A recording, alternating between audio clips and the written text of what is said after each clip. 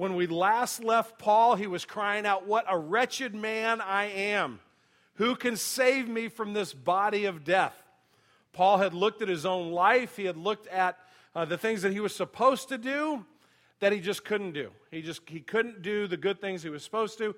He looked at the evil things that he didn't want to do, the things he knew were wrong, the things he knew would be offensive to God and hurtful to others, and he did those things. And so he comes to the end of himself and he says, basically, if salvation's about me, I'm hopelessly lost. We pick up in chapter 8, where we're going to read in just a couple moments. There's an astounding about face. Paul comes to a very different spot in his spiritual life where he is reveling in the grace of God. And so I've entitled the sermon, "The Greatest Statement in the History of Mankind," because I really believe that it encompasses the most important thing that's ever been said to humanity. Now, there's lots of great quotes in the history of the world. When you go back and you look into antiquity, you look into recent history, modern days, there are a lot of incredible things that have been said because words are very powerful. If you put the right word out at the right moment, the right phrase, it can capture the essence of everything that maybe even is going on in the entire world. You think of Winston Churchill, the great orator of the 20th century, who had so many great speeches, but maybe one that stands out for people my generation, a little bit older, is when he said, "Never in the history of human conflict has so much been owed to so few by so many." So he talked about how the nation of Great Britain was literally saved by their fighter pilots, staving off the German invasion as it came from the sky, as Great Britain was attacked. More recently, you think of maybe John F. Kennedy, who said, "Don't ask what your country can do for you, but ask what you can do for your country." That's a pretty incredible statement. Those words have a lot of power and a lot of meaning. More recently, you think of George Bush when he said, "Read my lips, no new taxes," right before we got a lot of new taxes, but that's not the point this morning. But words can conjure up images in our minds. If I had a kind of a tall stove hat and dressed in a beard this morning, and I said 77 years ago, you would think that's a really bad impression of Abraham Lincoln, but one of the most profound speeches in the history of our nation. It's not just in real life. You think of movies, and I was talking to some folks in between the services, and we were comparing notes on movie quotes and how they kind of stick in your mind. I went to A&E and looked at their most famous, their top 100 quotes of all time. I can't do the first one in church because it has a bad word. It's Rhett Butler saying, "Frankly, my dear, I don't care anymore," but he uses a word he shouldn't use. But you think of, "May the force be with you" was a big one. Toto, "I don't think we're in Kansas anymore." That's something maybe you've heard. Tom Hanks in Apollo 13, "Houston, we have a problem." My favorite was ranked number 45. I didn't realize that it was that low, but it's in the movie Jaws, and I watch Jaws once a year to remind myself not to go in the ocean. But Chief Brody, who's played by Roy Scheider, they're doing a chum line trying to find the shark, and he's throwing the stuff out the back of the boat, and the shark just kind of comes up and then goes back down. He's the only one that sees it. The captain doesn't see it. The other guy that's with him doesn't see it. He's the only one, and he turns and he looks up at the captain. He kind of staggers into where he's at the wheelhouse driving the boat, and he goes, "We're going to need a bigger boat." And boy, was he right. Words are powerful. They stick with you. And the words that Paul utters and writes and authors in Romans chapter 8, verse 1, are so completely different than how he ends chapter 7 that you have to ask yourself, what happened? How did Paul go from this moment of despair to one of the most glorious statements that have ever been written or spoken in the entire history of mankind? And one of the most important things that could be said to us as well. So we're going to follow up Paul's cry of despair of who can rescue me with this astounding about face and see what's behind it and ask what the application may be for us this morning. Romans chapter 8, just 4 verses, the first 4 verses. Hear the word of God. "There is therefore now no condemnation for those who are in Christ Jesus. For the law of the Spirit of life has set you free in Christ Jesus from the law of sin and death. For God has done what the law, weakened by the flesh, could not do, by sending his own Son in the likeness of sinful flesh. And for sin, he condemned sin in the flesh, in order that the righteous requirement of the law might be fulfilled in us, who walk not according to the flesh, but according to the Spirit. This is the reading of God's holy and perfect word. To him alone be glory. Let's pray for a moment. Father, our prayer is for illumination, understanding. Father, our prayer is that you would take your word and make it alive in our hearts and our minds. Father, you know that I cannot adequately explain the words that are in this passage. These all-important words of life. One of the most profound statements that has ever been given to mankind is in this first verse, and there is no way that I can do this justice. Father, you know my sin. You know how far short I fall of following you. Lord, you know that there are times when I go the opposite direction on purpose. Father, if we're trusting in the holiness of the pastor, we should all go home right now. Father, we come seeking your truth, your holiness, your beauty, your glory. So, Father, we pray that you would meet us here in this place. Father, for those of us who come supremely confident of our own goodness, I pray that you would knock the legs out from under us this morning by your grace and by your love. That you would show us that there is no room to have confidence in our own flesh. It is only by your powerful grace that we can be redeemed. Father, for those of us who are here this morning despairing, who have all but given up, Lord, I pray that you would remind us this morning that it's not by our strength. It was never intended to be that way, and that we are despairing because we're looking in the wrong place.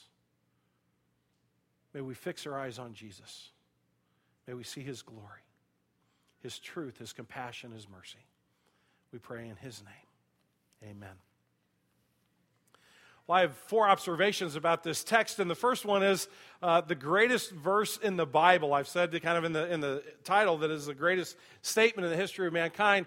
Now, I know that some of you probably have other verses that are your favorite verse or maybe your life verse. I understand that all of Scripture is God's breathed, authoritative word for our lives. So you don't need to come up to me after the service and say, Tom, I think your theology is off. All the verses of the Bible are important.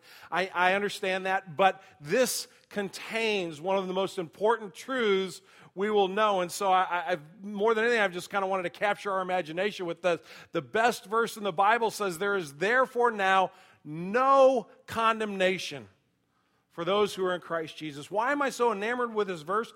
Part of it is probably because of what I do for a living. See, I have the opportunity and the honor, quite frankly, it is an honor to be with people as they wrestle with different issues in their life.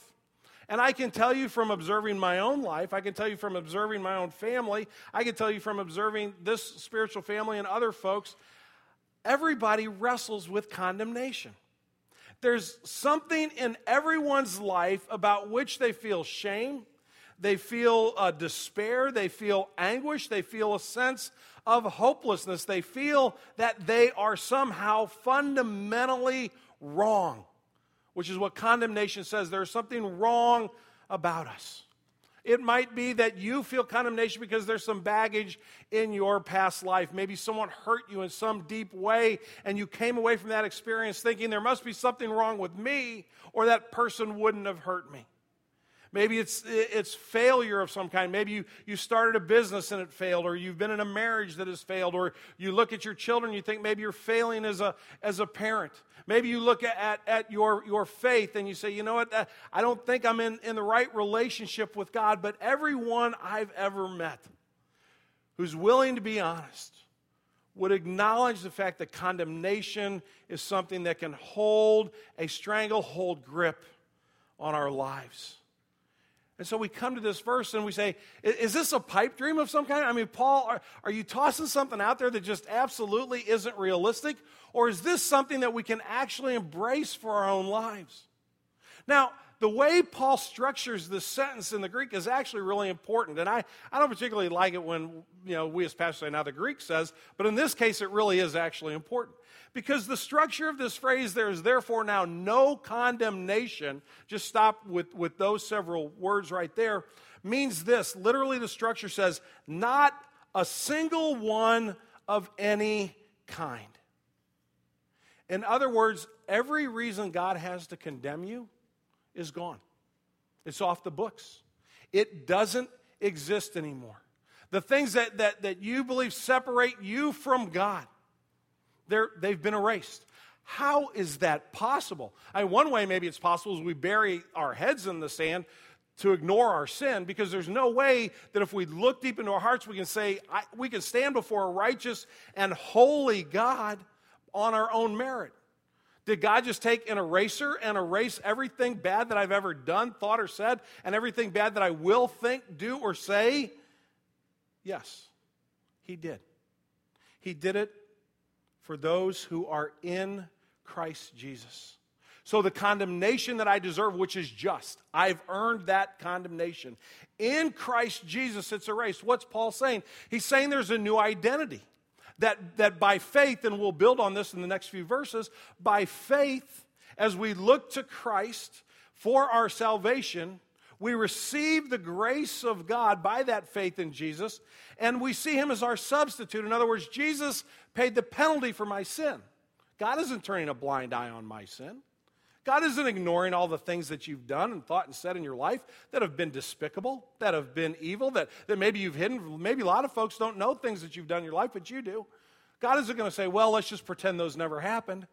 Jesus went to the cross, and He said, Father, here is my perfection. Here is my unstained, perfect character.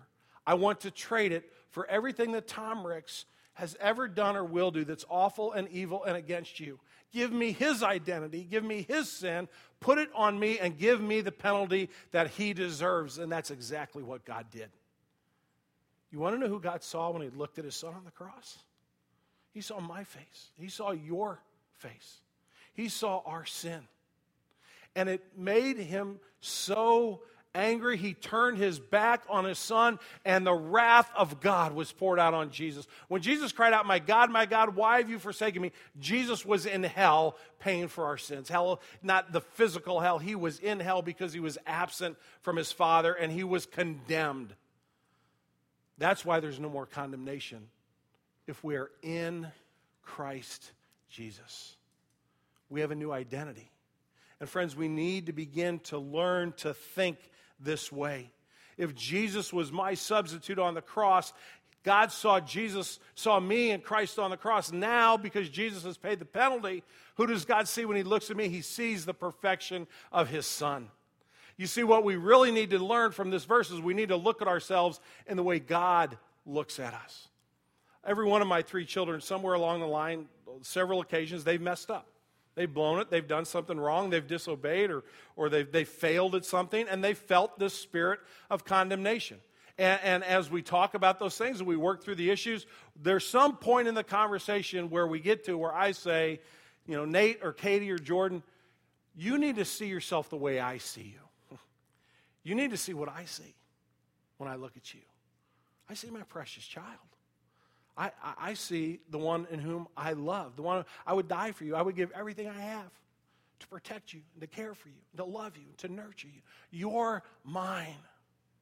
And I would dare say that the vast majority of the people in this room do not equate that emotion that you feel right now with your relationship with God. Why? Because we're still living under the false impression that there's a piece of condemnation that is left. And friends, we must embrace the truth in this verse and see ourselves in Christ Jesus the way in which God sees us. Paul doesn't say this is universal salvation. He doesn't say for those who are outside of Christ, if you've rejected Christ, if you don't believe in Jesus as your Savior, this verse is not for you. But if you've put your faith in Christ, Paul says, there's a new identity. There's a new truth here. There is no condemnation, not a single one of any kind. Which leads him to verse 2. And in the second observation, I have free at last, and I've kind of stole that from Dr. Martin Luther King. But in Romans 8:2 says, "For the law of the Spirit of life has set you free in Christ Jesus." Notice there's that phrase again, in Christ Jesus. It will continue to pop up over and over again. From what? From the law of sin and death.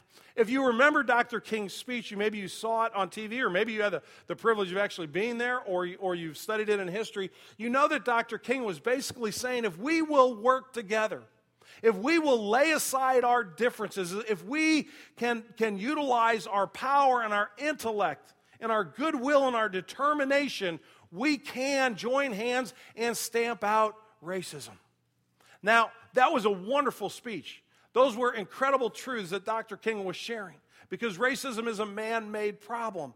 But our problem with sin, which is also man-made, is not going to be solved by us joining hands and trying harder and working more to be better people. Paul says we've been set free. How? We've been set free by the law of the Spirit of life. There's a power outside of you and me that has done something in our hearts as disciples of Jesus.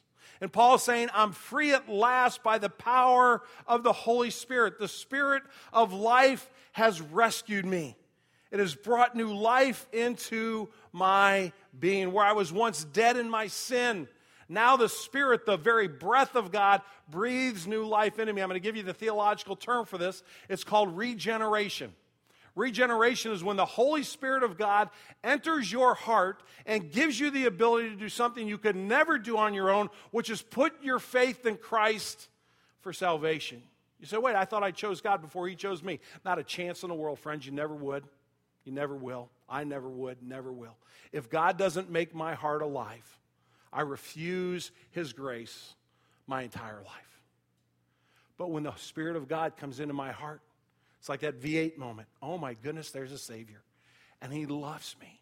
And He's given Himself for me. And I now was once spiritually dead. Now I'm alive. Since we're kind of on different movie quotes, I'm not going to quote from this movie, but the best all-time comedy ever of any movie ever is Young Frankenstein.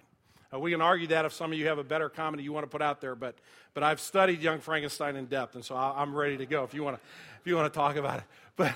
But there's a scene where Gene Wilder, who's playing the young Dr. Frankenstein, as he calls himself, has this, this huge body laid out on the table. He's got all these electrodes coming in, the lightning's flashing, and he's pulling switches, and he's pounding on the chest of this dead body. He's saying, "Give my creature life." And that's what God does. He doesn't beat on our chest, but He sends a Spirit into our lives, into our deadness, into the darkness, into the condemnation that we feel. And now the Spirit of God says, did you know about Jesus and His love for you and His compassion and His grace and His mercy? And you can be free at last. And we go, I get it. The light has come on. Why? Because a power apart from me has set me free. Which leads me to I think Paul uses the first part of verse 3 as a reminder of the unstoppable power of God. Paul says, for God has done what the law, weakened by the flesh, could not do. Paul simply reinforces the truth he's already mentioned in verse 2. He says the law is good. We know that it shows the perfection of God. It shows us our sin. It shows us our need for a Savior. It's very good on a lot of different levels, but it's no good as a means of salvation. The law is powerless. Our sin has shown it for itself for what it is and shown it that we can never keep the law perfectly. But God is not hamstrung by sin. God is not put off by death, by our flesh, by our wrong way of thinking and living. He is not limited by sin. He destroys its stranglehold on us through Christ. Our God is a powerful God who saves. We sang that early this morning, and it is true, and we should sing it every day of our lives and our hearts. We have been redeemed by the all-powerful one, the one that has no weakness in Him. And when He saves you, you stay saved. Your life cannot be taken away from Him, which we'll see later on in chapter 8. Again, while we're on the theme of movies, my favorite crime movie is The Godfather. What a classic.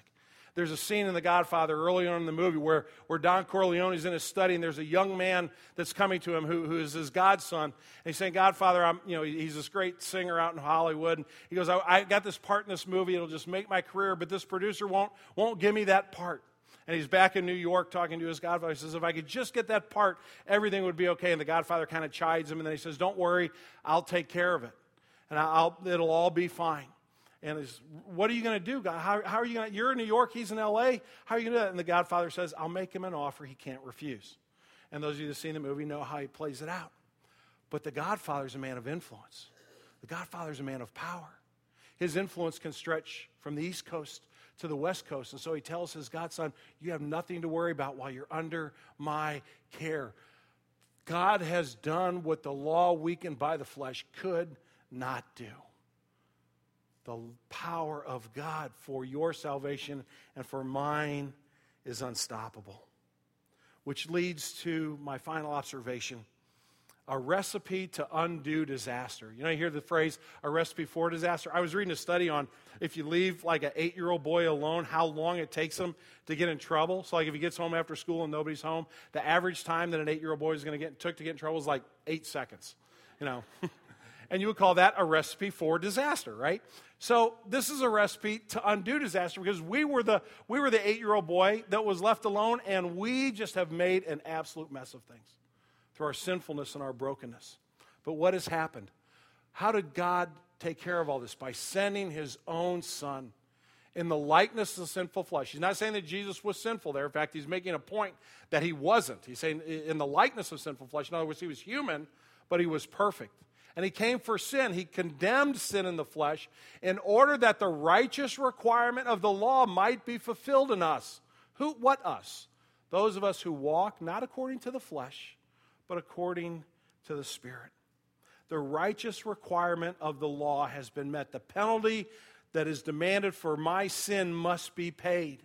And this is terrible news. This is an unmitigated disaster. If I have to pay for my sins, it will take all of eternity and I will never accomplish the task. We are guilty. But God's perfect Son came in human form. And God's perfect judgment was met at the cross so that you and I could have new life. That's the equation. The recipe to undo disaster is God's perfect Son, Jesus, in human form, plus God's perfect judgment at the cross equals new life for the believer. And the result is what? That we now walk upright. We're now animated. We have life. We walk not according to the flesh, not according to the old deadness in which we once lived, but now we walk according to the Spirit. We're able to walk by the empowering presence of the Spirit of God in our lives. And friends, that's what Romans 8 is all about. Romans 8 is all about the work of the Holy Spirit in my life and in your life. In Romans 1 through 7, chapters 1 through 7, Paul mentions the Holy Spirit 5 times. In chapters 9 through 16, he mentions the Holy Spirit 9 times. Okay? So 14 times in all of the other chapters of Romans. In Romans 8, Paul mentions the Holy Spirit 22 times. We have our topic for the next several weeks. Paul, inspired by the Spirit of God, is going to help us understand his work in our lives. He's going to teach us how to walk. Cindy was talking with me yesterday. I just gotten back from taking Jordan down to college at Alabama, and there's a young lady in one of her classes who had to have surgery because one leg was like 8 or 9 inches longer than the other. It was a serious problem, and she had a second surgery for it. And I think according to Cindy, the doctor said it was okay. They got done what they wanted to get done, but she's going to be laid up for like 8 months. Think about that. 8 months where you can't put weight on that leg. Think about the atrophy that's going to take place in those muscles. Think about what it's going to feel like when she finally begins to be able to kind of put weight on that and start again. She's going to have to learn to walk all over again. Any of us that have had a parent or a loved one go through a stroke and they've had to learn to talk again, they've had to go to a speech therapist or to a physical therapist to start to use their muscles again. Paul in Romans 8 is going to teach us how to use our spiritual muscles. We're going to learn to take some baby steps. We're going to see that this tremendous statement that there's no condemnation is because the Holy Spirit of God is going to come. He's going to show us and indwell us and teach us what it means to be in relationship with God. But for our purposes today, we've got to get the foundation right. And the foundation is a starting point. It's Romans 8, chapter 1. And I don't give assignments very often, but I'm giving you an assignment, and I'm serious about this. Everybody in this room, and the 9 o'clock service had to do it too, so I'm not picking on you guys. Everybody has to memorize this verse before next Sunday, okay? You have to memorize this verse. Now, if I'm going to expect you to do that, I'm going to help you with it. So, everybody look at the screen, and out loud, let's practice. There's therefore now no condemnation for those who are in Christ Jesus. Do it again. There is therefore now no condemnation for those who are in Christ Jesus. Everybody close their eyes. There is therefore now no condemnation for those who are in Christ Jesus. Open your eyes. Anybody peek? Okay. A couple people maybe kind of sort of peek. All right, you got it. You're done. Say you finished the assignment. Class isn't even over yet. Say that verse to yourself every day. Say that verse to yourself 12 times a day.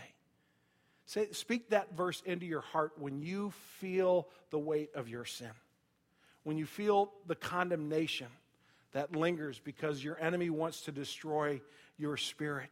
And say to yourself, preach to yourself every day, there's now no condemnation for those who are in Christ Jesus. So put your name in that sentence. That's the building block to start, because we will then begin to realize how this new power resides in our lives as disciples.